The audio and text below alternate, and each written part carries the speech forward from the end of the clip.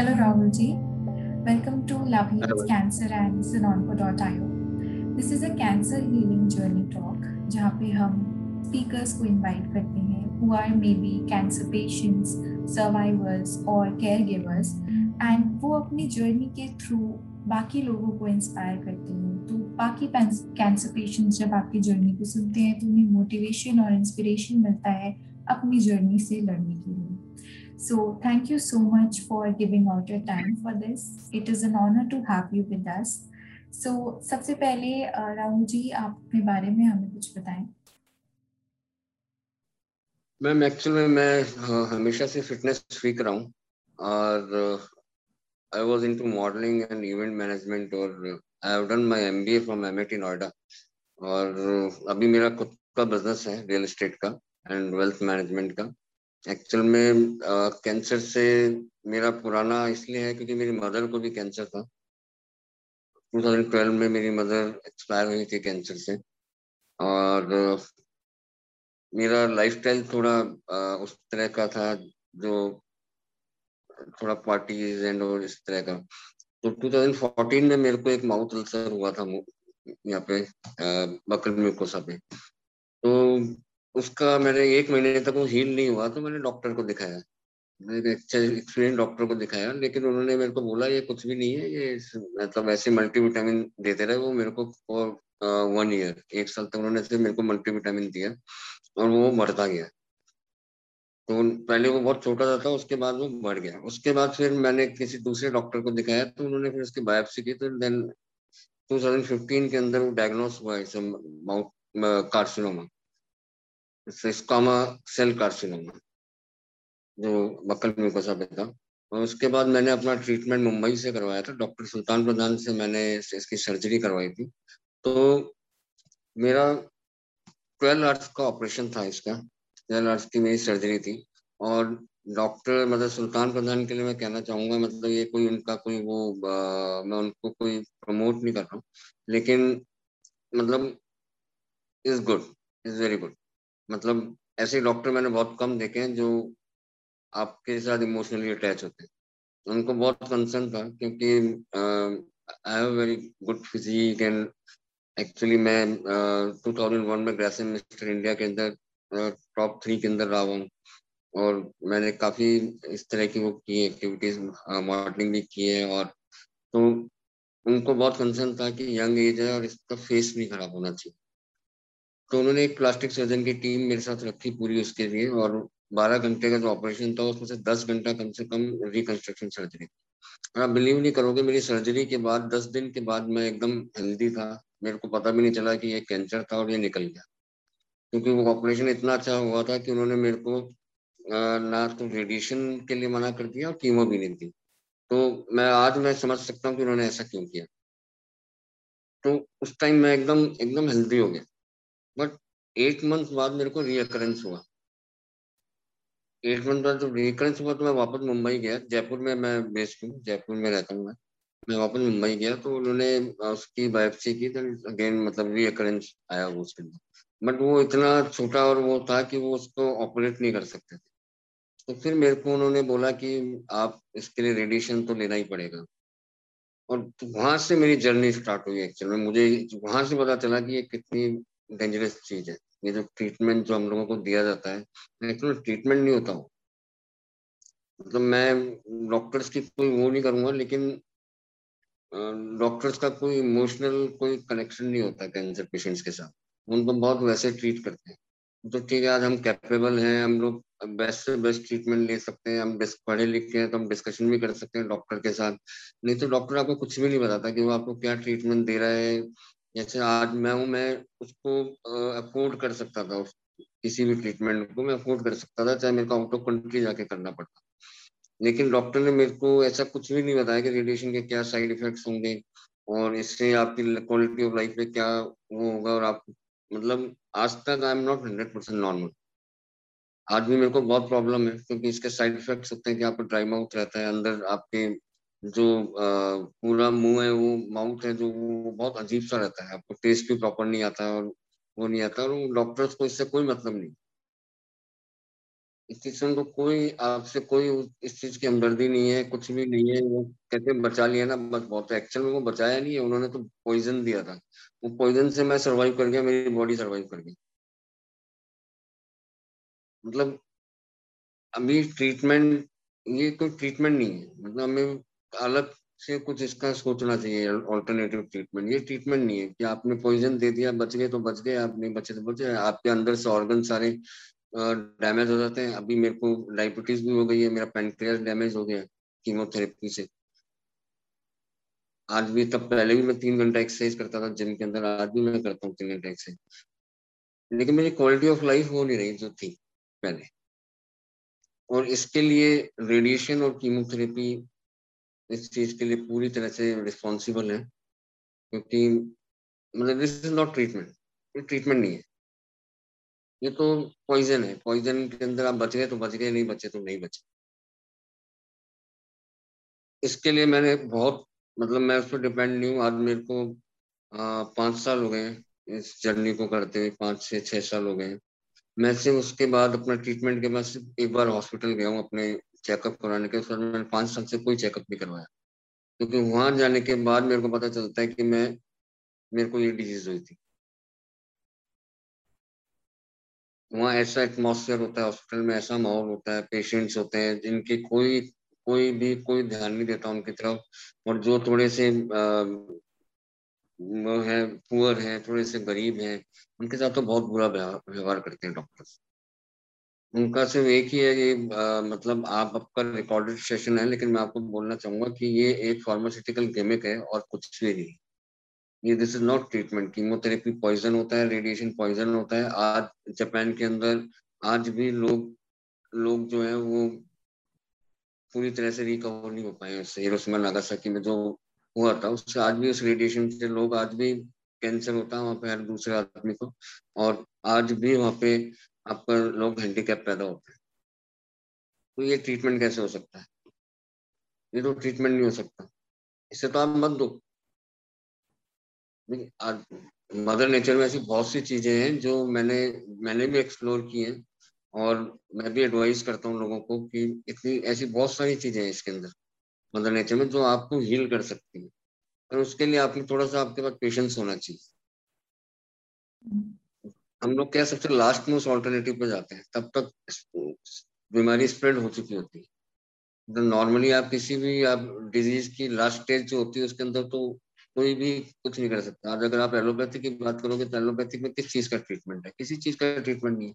अगर आज आपको कोल्ड कफ हुआ है तो उसका भी कोई ट्रीटमेंट नहीं होता, उसका कोई क्योर थोड़ी होता है। वो तो अपने आप बॉडी हील करती है अपने आप। तो इसके लिए मैं, मतलब और भी लोग देखेंगे उसको, उनको मैं करना चाहूंगा कि योग, प्राणायाम प्राणायाम, योगासन, रनिंग, और आपके वेट लिफ्टिंग, बॉडी बिल्डिंग जो करना चाहता है वो। इसके अलावा कोई इसका इलाज नहीं। और वेजिटेबल, उसके ऊपर आपको नॉन वेजिटेरियन हो तो नॉन वेजिटेरियन तो एकदम वो भी नहीं करना चाहिए, सोचना भी नहीं चाहिए। क्योंकि जिसके अंदर किसी की दर्द हो, किसी का वो आपको हील कैसे कर सकता है? वो फूड हील नहीं कर सकता। तो आज मैं हूँ, आज मैंने पूरी तरह से, मैं वेजिटेरियन ही था हमेशा से। और मैंने कभी भी नॉन वेजिटेरियन नहीं रहा हूँ मैं। हाँ, मेरा लाइफस्टाइल थोड़ा पार्टियोलिक टाइप था, तो उसकी वजह से मेरे को ये हुआ। क्योंकि I use to smoke, drink, और सब कुछ जो भी है क्योंकि मेरा कुछ बिजनेस भी ऐसा है और इसके अंदर। लेकिन अब इतना 5-6 साल हो गए मैंने इन चीजों को हाथ भी नहीं लगाया। तो हुआ मेरे को, मेरी गलती से है, ये मेरे को पता है अच्छे से। लेकिन इसका ये एक रिस्पॉन्सिबिलिटी होनी चाहिए। आज कोविड के लिए लोग इतना कर रहे हैं, वैक्सीन वैक्सीन वैक्सीन वैक्सीन, इसके ऊपर कोई काम नहीं करता। कैंसर कितनी डोनेशन देते हैं लोग, लोग करते ही नहीं इसके ऊपर काम। क्योंकि ये एक उनके लिए वो है, पैसा कमाने का तरीका है। क्योंकि ये वही समझ सकता है जिसके ऊपर गुजरी है। कोई नहीं समझ सकता उसको, उससे वही समझ सकता है जिसके ऊपर, मतलब इवन आपके जो एकदम पेरेंट्स और रिलेटिव, वो उनको बहुत दुख होता है, उनको बहुत तकलीफ होती है, लेकिन वो जो दर्द है ना, वो वही जान सकता है।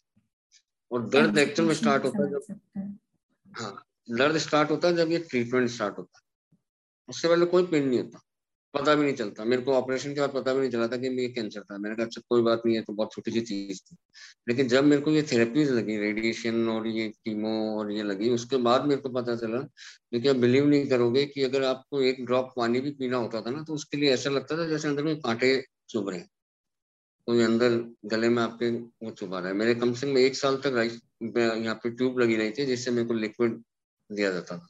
मेरे मुंह के अंदर इतने माउथ अल्सर थे, इतना सेंसिटिव हो गया था मुंह अंदर से, माउथ जो है मेरा, कि मैं कुछ भी खा नहीं सकता था। इवन दलिया खिचड़ी ये भी मेरे को ग्राइंड करके मिलता था, और उसको मेरे को एक सांस में पीता था क्योंकि बहुत दर्द होता था। और ये हुआ सब रेडिएशन की वजह से। तो इसका मैं सबको ये कहूंगा, मैंने इसीलिए आपने भी मेरे को देखा होगा, मैंने बहुत से ग्रुप ज्वाइन किए हुए, और वो इसीलिए किए हैं कि मैं लोगों से के साथ ये बोलूं कि इसका ऑल्टरनेटिव ट्रीटमेंट ढूंढो ढूंढो। ये ट्रीटमेंट नहीं है, ये लिटरली आपको ये हेल है, दिस इज हेल। ये ट्रीटमेंट, इस ट्रीटमेंट के साथ आदमी नहीं रह सकता। इससे तो आप मत कराओ ये ट्रीटमेंट।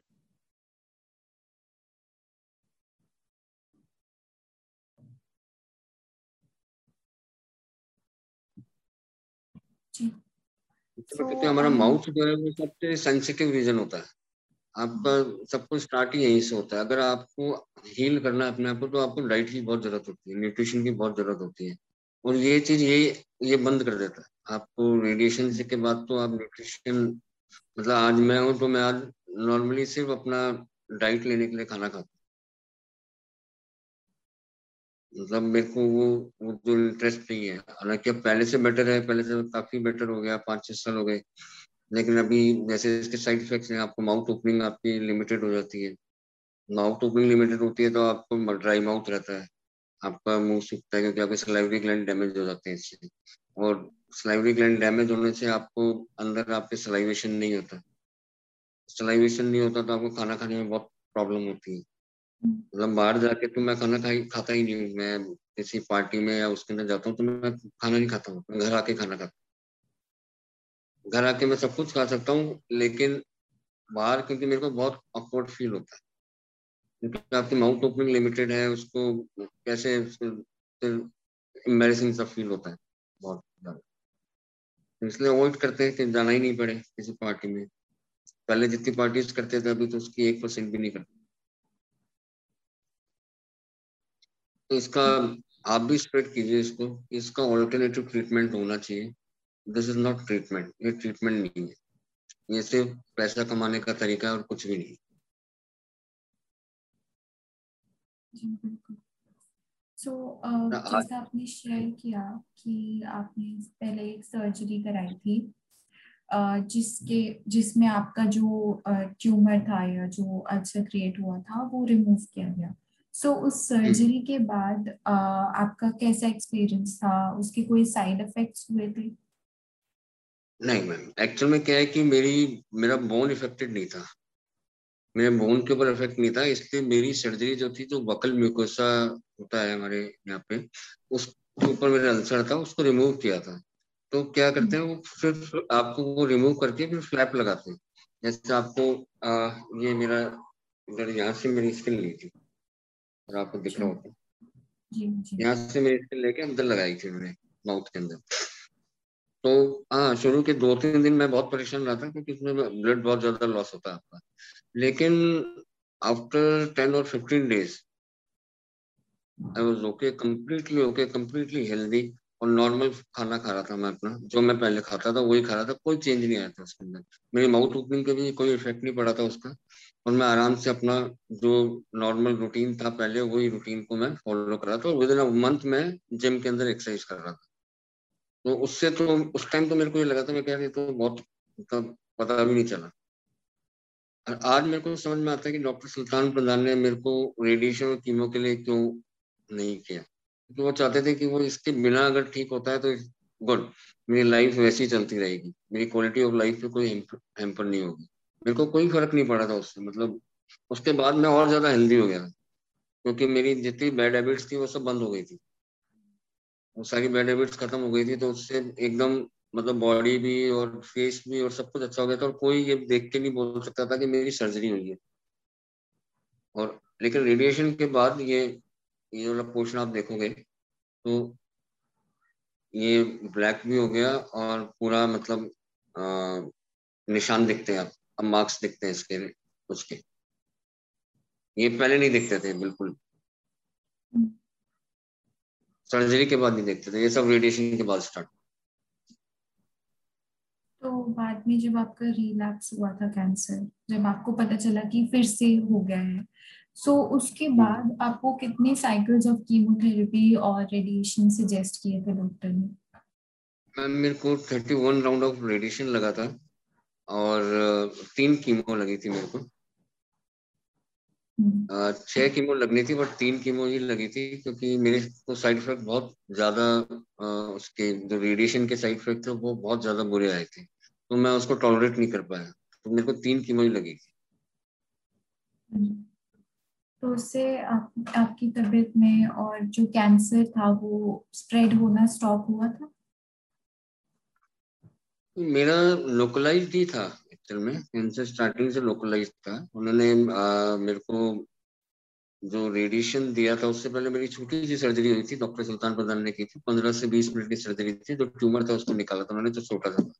उसके बाद वो स्प्रेड ना हो इसलिए उन्होंने मेरे को रेडिएशन और कीमो के लिए बोला था। तब मेरे को पता नहीं था इसके साइड इफेक्ट्स क्या होते हैं, और डॉक्टर ने मेरे को बताया भी नहीं था। मैंने काफी पूछा था उनसे, तो उन्होंने कहा कि कोई बात नहीं है आपको। और जयपुर में मैंने इसलिए करवाया, नहीं तो मैं मुंबई में ही करवाता रेडिएशन और कीमोथेरेपी डॉक्टर सुल्तान बदान से। जयपुर में मैंने इसलिए कहा कि मेरे को वहाँ पे जयपुर में बोला कि कोई फर्क नहीं पड़ेगा, आप अपना काम करते रहोगे, बस ये 30-31 राउंड लगने हैं।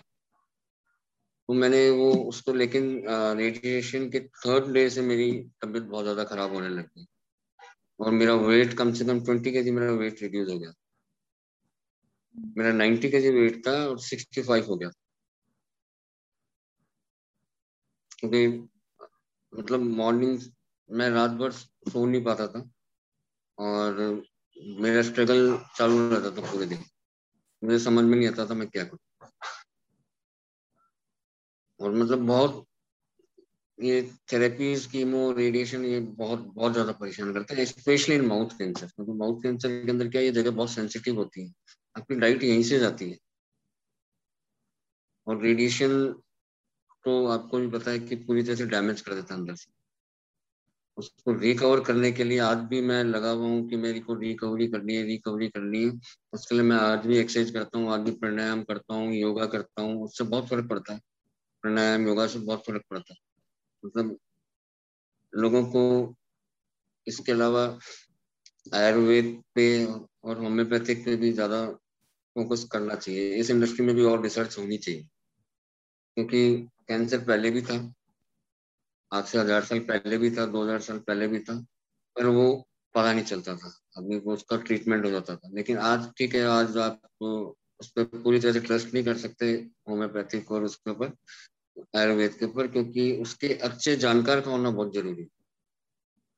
वो ढूंढना एक टीडियस जॉब है, इसमें और रिसर्च होनी चाहिए, और ट्रीटमेंट पे और ज्यादा उसको मॉडिफिकेशन होनी चाहिए कम से कम, क्योंकि ये एक डिजीज नहीं है, this is not a disease, ये कंडीशन है बॉडी की।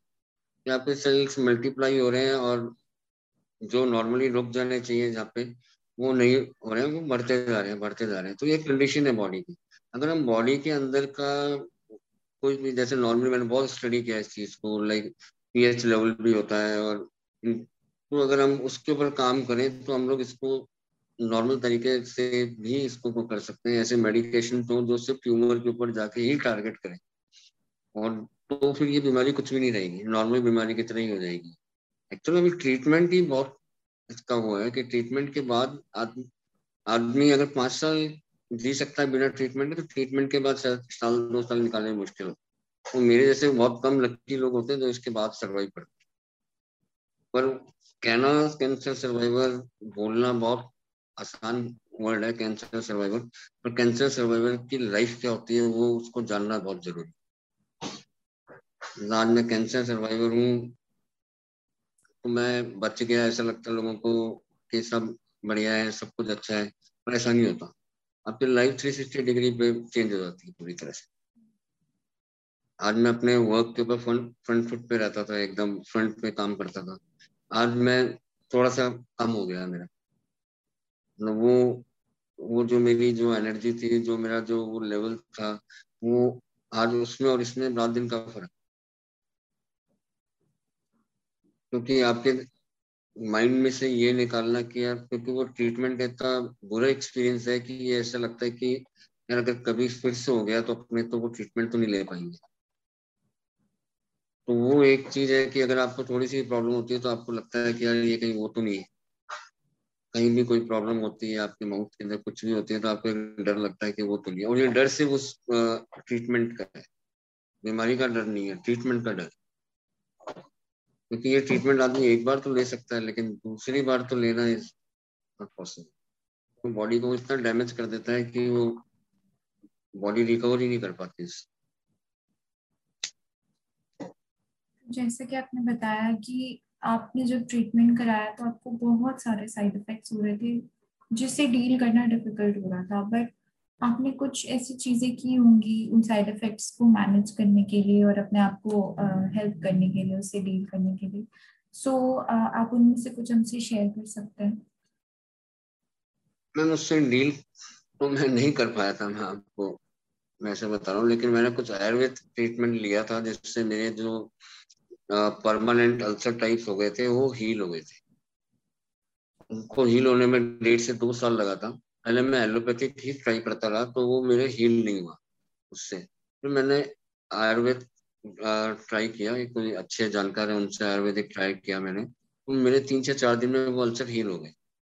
तो 1.5 2 साल तो मैं उसी कंडीशन में था, बहुत डिप्रेशन में भी था। क्योंकि डिप्रेशन आप एकदम से आप कहाँ पे क्या लाइफ जीरो और एकदम से आप कहाँ पे आ जाते हो। तो वो चीज है, क्योंकि आपको जानते ही सब आपकी पर्सनालिटी आपकी वाइब्रेंट उसके लिए, और फिर आपको एकदम से बैकफुट पे आना पड़ता है। तो वो क्या, उसको एक्सेप्ट करना बहुत मुश्किल होता है। यार ये क्या हो गया। कल तक तो लोग मेरी ही बात करते थे, आज आज लोग मेरे को भूल गए। मतलब एक बहुत आपको मेंटली बहुत स्ट्रांग होना पड़ता है इसके लिए। क्योंकि आप पहले की तरह आ सकते हो, टाइम लगता है उसके अंदर, लेकिन उसके लिए आपका मेंटली स्ट्रांग होना बहुत जरूरी है। इसके लिए साइड इफेक्ट इसके जो है वो तो आते ही है सबको। बहुत कम ऐसे लोग होंगे जिनको कम आते हैं साइड इफेक्ट। और अगर ये वाला रीजन है, माउथ वाला रीजन है, तो आपको साइड इफेक्ट आते ही हैं, उनको आपको टॉलरेट करना ही पड़ेगा। वो 2 3 साल तक आपको परेशान करते ही हैं, 5 साल तक भी कर सकते। तो जी। मतलब आपका पहले की तरह आपका वो जो माउथ एक नॉर्मल लगता है, जैसे आपको लग रहा होगा अभी एकदम नॉर्मल, आपको ऐसा कुछ फील ही नहीं हो रहा होगा। मेरे को इसके बाद पता चला कि सलाइवा कितना इंपॉर्टेंट है। मतलब सलाइवा जिस पे कभी ध्यान ही नहीं दिया, वो चीज का पता चला कि यार कितना इंपॉर्टेंट है ये छोटी छोटी चीजें कितनी इंपॉर्टेंट है। जैसे मैं आज 5 साल हो गए मेरे को, मैं कोई मिर्च नहीं खा सकता। मतलब मिर्च मेरे खाने में मिर्च नहीं होती, क्योंकि मैं नहीं खा सकता मिर्च। तो इसलिए 8 5 6 साल हो गए, लेकिन मैं फिर भी उसको आज मतलब एक उसको एक वो भी लग जाए, ड्रॉप भी लग जाए तो ऐसा लगता है जैसे अभी चक्कर आ जाए, इतनी तेज लगती है वो मिर्च। तो मिर्च नहीं खाता मैं अभी। चलो mirch is not a big issue, कोई इतना कोई बड़ी चीज नहीं है। कोई बहुत लोग हैं जो फीका खाना खाते हैं, तो उससे तो कोई फर्क नहीं पड़ता। बट इसका साइड इफेक्ट तो आपको आएगा, और वो अपने टाइम से ही जाएगा। ऐसा उसकी कोई मेडिसिन नहीं है, कोई मेडिकेशन नहीं है, कुछ भी नहीं है। वो तो आएगा ही। कोई मेडिकेशन नहीं है उसका। आपको सप्लीमेंट दे देंगे वो सपोर्ट के लिए, बट कुछ नहीं होता उनसे। ये सब अपने आप ही होता है। जो वो डिपेंड करता है आपकी विल पावर के ऊपर, कितने आपकी विल पावर स्ट्रांग है उसी पे डिपेंड करता है। बाकी इसका कोई ट्रीटमेंट नहीं है, इसके साइड इफेक्ट्स का कोई ट्रीटमेंट। जी। तो मैं उन लकी लोगों में से हूँ जिनके सलाइवरी ग्लैंड पूरी तरह से डैमेज नहीं हुए। जिनके क्योंकि मैंने उस टाइम की बेस्ट थेरेपी ली थी, और IMRT बोलते हैं उसको, IMRT टेक्निक से ली थी। उस टाइम की बेस्ट थी वो 2015 में, और अभी तो और भी अच्छी अच्छी आ गई है।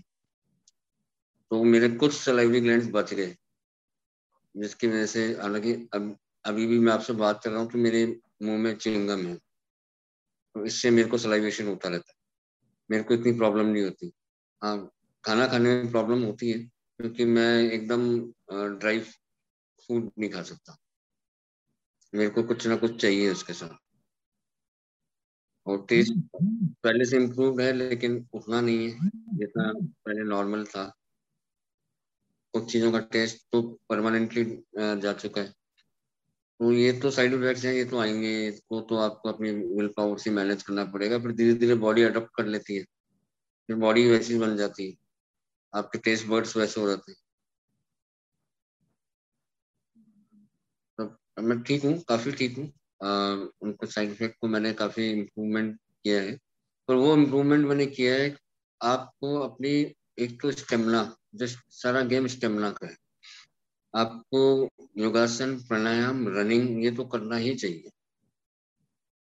इससे आप, आपके बॉडी में स्ट्रेंथ आती है, और इससे आपको, क्योंकि आपका पूरी बॉडी का जो ब्लड सर्कुलेशन है वो अच्छे से होता है। सारा खेल ब्लड सर्कुलेशन का है। आज मेरे अगर ग्लैंड डैमेज है, अगर मैं वहाँ पे ब्लड सर्कुलेशन तेज होने लग जाए मेरे, तो वो शायद रीजनरेट हो जाए वापस। डॉक्टर साहब कहोगे तो डॉक्टर आपको एक ही जवाब देगा कि ये तो परमानेंट ऐसे ही रहेंगे, पर ऐसा होता नहीं है। ऐसा होता नहीं है। मेरे को मेरे डॉक्टर ने बोला था, जब मैंने उसको बोला था कि सर मेरे ड्राई माउथ रहता है, मैं क्या करूँ, तो उसने कहा ये तो वैसे ही रहेगा, ऐसे ही रहेगा। मतलब उनको इतना भी नहीं होता कि वो आपको, मतलब एक वो होता है ना कि हाँ टाइम के साथ, आज मैं किसी को एडवाइस कर रहा हूँ कि नहीं यार ये तो ऐसे ही रहेगा, तो वो डिप्रेशन में आ जाएगा। जैसे मैं रहा था 6 महीना, मैं, हो सकता है मैं सुसाइड टेंडेंसी भी आ गई थी मेरे अंदर कि यार जब ऐसा ही रहेगा तो मतलब क्या है। लेकिन उसके बाद मैंने एक होम्योपैथी का ट्रीटमेंट लिया था, जिससे मेरे सलाइवरी ग्लैंड वापस से काम करने लग गए थे। और उसके बाद मेरी, मतलब आज 80% रिकवरी हो चुकी है मेरी सलाइवरी ग्लैंड्स की।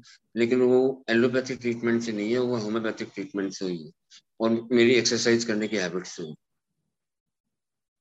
क्योंकि सर, पूरी बॉडी में अगर आपका कोई भी ऑर्गन डैमेज है, अगर ब्लड सर्कुलेशन प्रॉपर होने लग जाए उस जगह पे, तो वो एक्टिव हो जाता है एक टाइम के बाद। लंबा प्रोसेस है, बट इसके अलावा और कोई तरीका नहीं। ये जर्नी है तो मैम। जी, सो आपने अपनी जर्नी के बारे में भी बताया, बट कैंसर जो है वो कई बार, because it's a very shocking news, so जो पेशेंट होता है उनके लिए भी एक बहुत बड़ा सेटबैक होता है, और फैमिली के लिए भी। तो आपके फैमिली और आपने न्यूज से कैसे डील किया और पॉजिटिविटी कैसे रखी पूरे टाइम? मैम एक्चुअल में क्या है, मेरे फादर और मेरी वाइफ, उन्होंने कभी भी मेरे को सिंपैथी नहीं दिखाई। वो हमेशा मेरे को, मतलब डांटना करना और ये सब कुछ करते रहते थे, जैसे हमेशा करते हैं। तो मतलब मेरे को, जब मेरी रेडिएशन ट्रीटमेंट हुआ, मेरे को 2 साल लगे रिकवर होने में, लेकिन मैंने ऑफिस अपना 3 मंथ्स के बाद ही ज्वाइन कर लिया था। लेकिन वो मेरे को फोर्स करते थे कि ऑफिस जाओ, ऑफिस जाओ, ऑफिस जाओ, खुद का बिजनेस है, ऐसे कैसे चलेगा, ऑफिस जाओ, ऑफिस जाओ। तब मेरे को गुस्सा भी आता था, यार मेरी तो इतनी तबीयत खराब हो रही है और ये मेरे को ऑफिस भेज रहे हैं। लेकिन मेरी वाइफ बहुत स्ट्रांग है। वो बहुत ज्यादा, क्या बोलते हैं, आध्यात्मिक, जो होता है अध्यात्म, स्पिरिचुअलिटी जो होती है, उस पर बहुत ज्यादा बिलीव करती है। तो वो बहुत स्ट्रांग थी शुरू से कि कुछ भी नहीं होगा, सब कुछ अच्छा होगा। वो हमेशा से पॉजिटिव थी, वो भी पॉजिटिविटी देती थी मेरे को। उसी की वजह से ही मैं खड़ा हुआ हूँ वापस। नहीं तो आ, मेरा तो, मतलब मैं हो नहीं पाता वापस। उसी ने मेरे को हिम्मत दी, उसी ने मेरे मेरे फादर, क्योंकि मेरे 2012 में मदर की डेथ हुई थी कैंसर से। तो मैंने जब पहली बार जो अपना ट्रीटमेंट करवाया था मुंबई जाके, तो मैंने किसी को नहीं बताया था कि मेरे को कैंसर है। तो मेरे को सेकंड बेबी होने वाला था मेरा, मेरी 6 मई 2015 को मेरा ऑपरेशन हुआ था, और 4 मई 2015 को मेरे सेकंड बच्चा हुआ था। तो मेरी वाइफ अपने वहाँ पे गई हुई थी घर पे, तो मैंने उनको भी नहीं बताया। मेरे फादर को मैंने इसलिए नहीं बताया कि वो अभी मम्मी वाले सदमे से ही बाहर नहीं निकले थे, और 2-3 साल के अंदर ही फिर, तो फिर इसलिए मैंने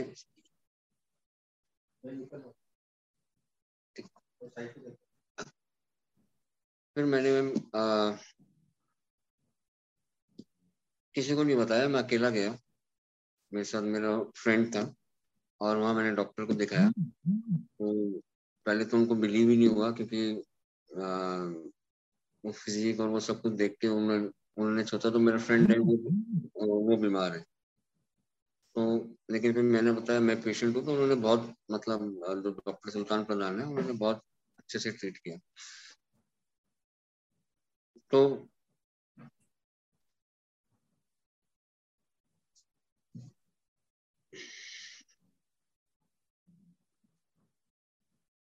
मैं थोड़ा सा वो हो गया, That's कंफ्यूज हो गया।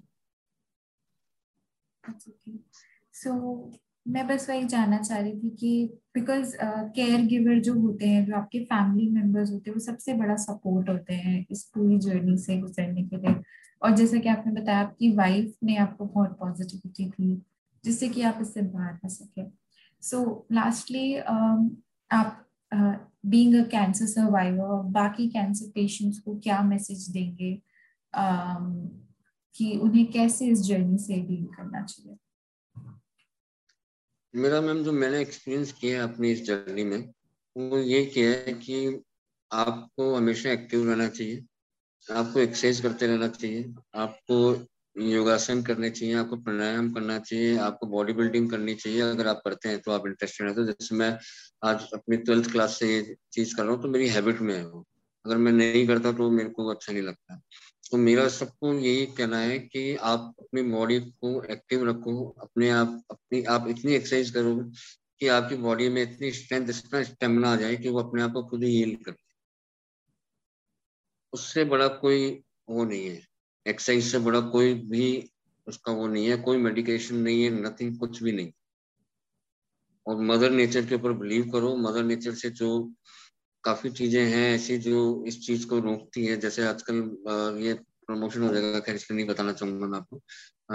बहुत सारी चीजें ऐसी नेचर के अंदर जो आपको इन चीजों को रोकती है। जैसे आप गिलोय है, आंवला है, आजकल कैनाबिस है। कैनाबिस के बारे में नहीं बोलूंगा मैं ज्यादा, but it's a medical miracle treatment. Cannabis. हाँ, मेडिकल कैनाबिस जो है इंडिया में बैन है, इसलिए नहीं बोलना चाहता हूँ। यूनाइटेड स्टेट में 18 स्टेट्स के अंदर अलाउड है, लीगल है वहाँ पे लोग इसको अडॉप्ट करते हैं। इससे ट्रीटमेंट है बहुत सारे इसके। तो आपको एक तो नेचुरल होना पड़ेगा, मतलब कि अपने आप को नेचर के साथ मिलाना पड़ेगा, नेचर के साथ मिक्स करना पड़ेगा। जो भी आप खा रहे हो, जो भी आप कर रहे हो, वो कुछ भी टेम्परिंग, जो ह्यूमन टेम्परिंग होती है, जो जो इंसान जो चीज को बनाने के लिए टेम्पर करता है, वो चीज खराब हो जाती है, वो पॉइजन है। चाहे वो पैक्ड फूड हो या किसी भी तरह का प्रोसेस्ड फूड हो, इट इज पॉइजन। आप जैसा नेचर से आ रहा है आप वैसा लो उसको। आप फ्रूट्स खाओ, आप वेजिटेबल्स लो, मतलब मैक्सिमम जो चीजें हैं जो आपकी नेचर से आपको मिल सकती हैं, उनको यूज करो। आप इसको कट शॉर्ट कर दो। जो भी जो जो ह्यूमन बनाता है ना, जो इंसान बनाता है, उसको खत्म कर देना चाहिए। उससे उससे ट्रीटमेंट नहीं होता कभी भी, उससे हीलिंग नहीं होती उस फ्रूट से कभी। फ्रूट्स के अंदर भी आजकल केमिकल्स वगैरह यूज करते हैं, तो ज्यादातर कोशिश यही करनी चाहिए कि ऐसी जगह से उसको परचेज करो जहाँ पे इस चीज का नहीं है। देखो ऑर्गेनिक फ्रूट्स का बहुत है, तो ऑर्गेनिक के नाम पे लोग बहुत पैसा भी लेते हैं। लेकिन कुछ ऐसे हैं जो अच्छा प्रोवाइड करते हैं, सस्ते के अंदर अच्छे फ्रूट्स वगैरह ऑर्गेनिक प्रोवाइड करते हैं। हर शहर के अंदर होते हैं ऐसे लोग, तो वो हमको लेना चाहिए। जैसे मेरी, अगर मैं आपको डाइट बताऊं, तो मेरी मॉर्निंग के अंदर मैं टिल 12 नून तक मैं सिर्फ फ्रूट्स खाता हूँ, जो भी सीजनल फ्रूट्स हैं, और नट्स, जो भी ड्राई फ्रूट है वो खाता हूँ। और उसके बाद फिर मैं अपना नॉर्मल जो ब्रेक वो लंच होता है, उसमें मैं नॉर्मली सैलेड लेता हूँ और नॉर्मल खाना लेता हूँ।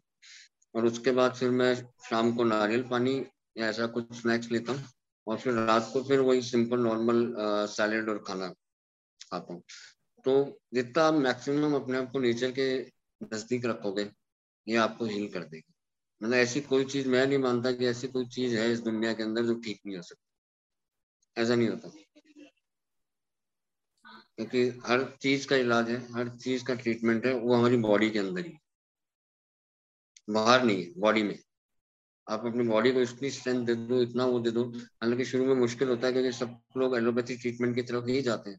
भाई आदमी में इतना डर हो जाता है उस चीज का कि इमीडिएट तो मेरे को, तो वो ठीक है, जाना भी चाहिए।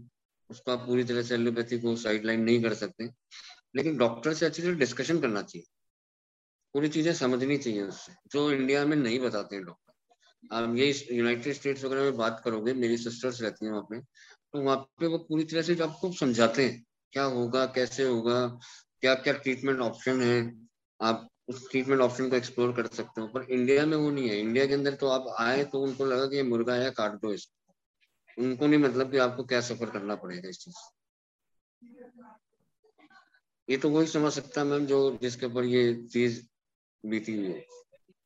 आज मैं बहुत लोगों से कनेक्टेड हूँ, जिन जो कैंसर से लड़ रहे हैं या कैंसर से हुए हैं। क्योंकि मेरा यूट्यूब पे वीडियो मैंने एक बार डाला था 2015 में, जब मैं 16 में, जब मैं बहुत ज्यादा परेशान था ड्राई माउथ से, तो मैंने भी ये डाला था कि भाई मेरे को कोई ट्रीटमेंट बताओ इसका। उस वीडियो को देख के आज तक मेरे पास फोन आते हैं, मैं ऐसे ऐसे लोगों से जुड़ा हूँ, मैंने हेल्प भी की लोगों की जिनको मैं जानता नहीं हूँ, जिनसे फोन पे बात हुई है। मैं जयपुर रहता हूँ, हैदराबाद में, नासिक में, पुणे में, मुंबई में, पंजाब में, दिल्ली में, यहाँ यहाँ से मेरे पास कॉल्स आते हैं उस वीडियो को देख के। और कई लोगों के साथ मेरी ऐसी स्ट्रॉन्ग बॉन्डिंग हो जाती है, ऐसी दोस्ती हो जाती है कि हम लोग बात करते हैं। तो उनको मैं जो जर्नी मेरी रही है उसके हिसाब से उनको मैं बताता हूँ कि ऐसे करो, ऐसे करो, ऐसे। तो क्योंकि मेरे को कोई बताने वाला नहीं था, मेरे को डॉक्टर ने भी नहीं बताया था कि क्या सर्कमस्टेंसेस है, कितनी जरूरत है। और आप अगर अलग कंट्री में जाओगे, मान लो आप जापान में जाओगे, जापान में रेडिएशन ट्रीटमेंट एक अलग लेवल पे है, उसके साइड इफेक्ट्स नहीं आते। जापान के अंदर ऐसी मशीन है जिससे साइड इफेक्ट्स नहीं होते, और सिर्फ ट्यूमर को ही टारगेट करता है। लेकिन वो नहीं बताया मेरे को डॉक्टर ने। वो अगर मेरे को बताता डॉक्टर तो मैं वो ट्रीटमेंट लेता वहां जाके, और मैं मतलब शायद मैं मेरी क्वालिटी ऑफ लाइफ इतनी हेम्पर नहीं होती जितनी आज। मतलब यही है, डू एक्सरसाइज और नेचर से जो मिले वो ले लो, प्योरेस्ट फॉर्म में। कोई हैम्परिंग नहीं, कोई प्रोसेसिंग नहीं, कुछ नहीं। जैसा नेचर दे रहा है वैसा उसको ले लो, फिर आपको कोई बीमारी नहीं छू सकती। आपकी बॉडी इतनी हो जाती है क्योंकि हमारी बॉडी इन्हीं चीजों से बनी है। अगर मैं स्पिरिचुअलिटी की बात करूंगा तो उसके अंदर तो इन्हीं चीजों से बनी है। और फिर क्या है कि उसका जो डर है कैंसर का, अब मरना तो सबको ही है, कोई भी ऐसा तो लेके नहीं आया कि कोई अमर हो जाएगा, है ना। अभी कोरोना से वो लोग गए हैं जिनके एक्सपेक्टेशन ही नहीं की होगी लोगों ने, ऐसे ऐसे लोग गए हैं। तो वो तो जो होना है वो तो हो गई, पर अपना बेस्ट दो, अपना बेस्ट शॉट दो, अपना फुल, अपनी फैमिली के साथ और अपने आप को मतलब इतना लगा दो ऐसे ऐसे कामों के अंदर कि आपको दूसरे का दूसरे का दर्द देख के आपको, आप इमोशनल होने चाहिए। अगर आपके अंदर दूसरे का दर्द देख के कोई फीलिंग ही नहीं आती तो फिर आप इंसान नहीं है। और ये चीज इंडिया में हमारे डॉक्टर्स को तो समझनी पड़ेगी, क्योंकि आपको लोग भगवान बोलते हैं लेकिन आप भगवान हो नहीं एक्चुअल में, क्योंकि आपको है ना 1% भी नहीं पता कि आपकी ह्यूमन बॉडी कैसे काम करती है। मतलब ये आप अपने रिकॉर्डिंग सिस्टम में डालो तो कोई प्रॉब्लम नहीं है, लेकिन आप एडिट करो तो आपकी मर्जी है। बट मेरा जो एक्सपीरियंस है वो आपको बता रहा हूँ, मेरा और मेरे जैसे बहुत सारे लोगों का जिनसे मैं बात करता हूँ। अगर डॉक्टर्स के अंदर इंसानियत नहीं है हमारे हिंदुस्तान के अंदर, वो लोग इंसान को इंसान नहीं समझते, वो उसे मशीन समझते हैं। और मैं मानता हूँ कि डॉक्टर से अच्छा मैकेनिक होता है, जो गाड़ी को ठोक पींच के एकदम चालू तो कर देता है, और ये खराब कर देते हैं, इसको स्टार्ट नहीं कर पाते। हम नहीं है हमारे यहाँ पे इंडिया में इतना। कभी जितने भी बड़े लोग हैं, सेलिब्रिटीज हैं, सब बाहर जाते हैं ट्रीटमेंट करवाने के लिए। इवन जो खुद डॉक्टर्स हैं, जो खुद ऑन्कोलॉजिस्ट हैं, उनकी फैमिली में किसी को होता है तो वो भी बाहर लेकर जाते हैं। वो भी इंडिया में नहीं करवाते ट्रीटमेंट। उसके पीछे रीजन है, हम यहाँ पे आफ्टर लाइफ पे ध्यान नहीं देते। वो आपको वो बोलते हैं ना वॉकिंग डेड, आप एक वॉकिंग डेड हो जाते हो, उनको कोई फर्क नहीं पड़ता, आपकी जिंदगी ऐसे निकल जाती है जैसे आप एक मुर्दा आदमी चल रहा है। ये मैंने वापस से गेन किया, वापस से मैं 90 kg हुआ हूँ, वापस से मैंने एक्सरसाइज करके और वो किया, लेकिन इसके साथ मेरे को बहुत सारी अदर डिजीजेस भी मिली है। थायराइड, मैं सोच नहीं सकता था कि मेरे को थायराइड होगा, कभी मेरे को रेडिएशन के बाद थायराइड हो गया। डायबिटीज के बारे में नहीं सोच सकता था मेरे को डायबिटीज होगी इतनी एक्सरसाइज करने वाले आदमी को। कीमोथेरेपी के डैमेज से मेरे को डायबिटीज हो गई, पैनक्रियास डैमेज हो गया मेरा। तो लेकिन अभी भी मैं करता रहता हूँ, एक्सरसाइज करता रहता हूँ, करता हूँ, और बिना मेडिकेशन के सब कुछ मेंटेन रखता हूँ। तो मेरा मानना ये है कि जितना आप नेचर के क्लोज रहोगे उतना आप अच्छे रहोगे। That's true. So, thank you so much Rahul ji for sharing your journey. आपने बहुत डिटेल में अच्छे से बताया कि क्या क्या करना सही रहता है, स्पेशली फिटनेस की इम्पोर्टेंस क्या है। एंड मैं एग्री भी करती हूँ कि खुद का हेल्थ पे ध्यान देना is the most important thing, और वही आपको हील कर सकते हैं। So thank you so much again for thank you, joining today and sharing your journey. Thank you so much.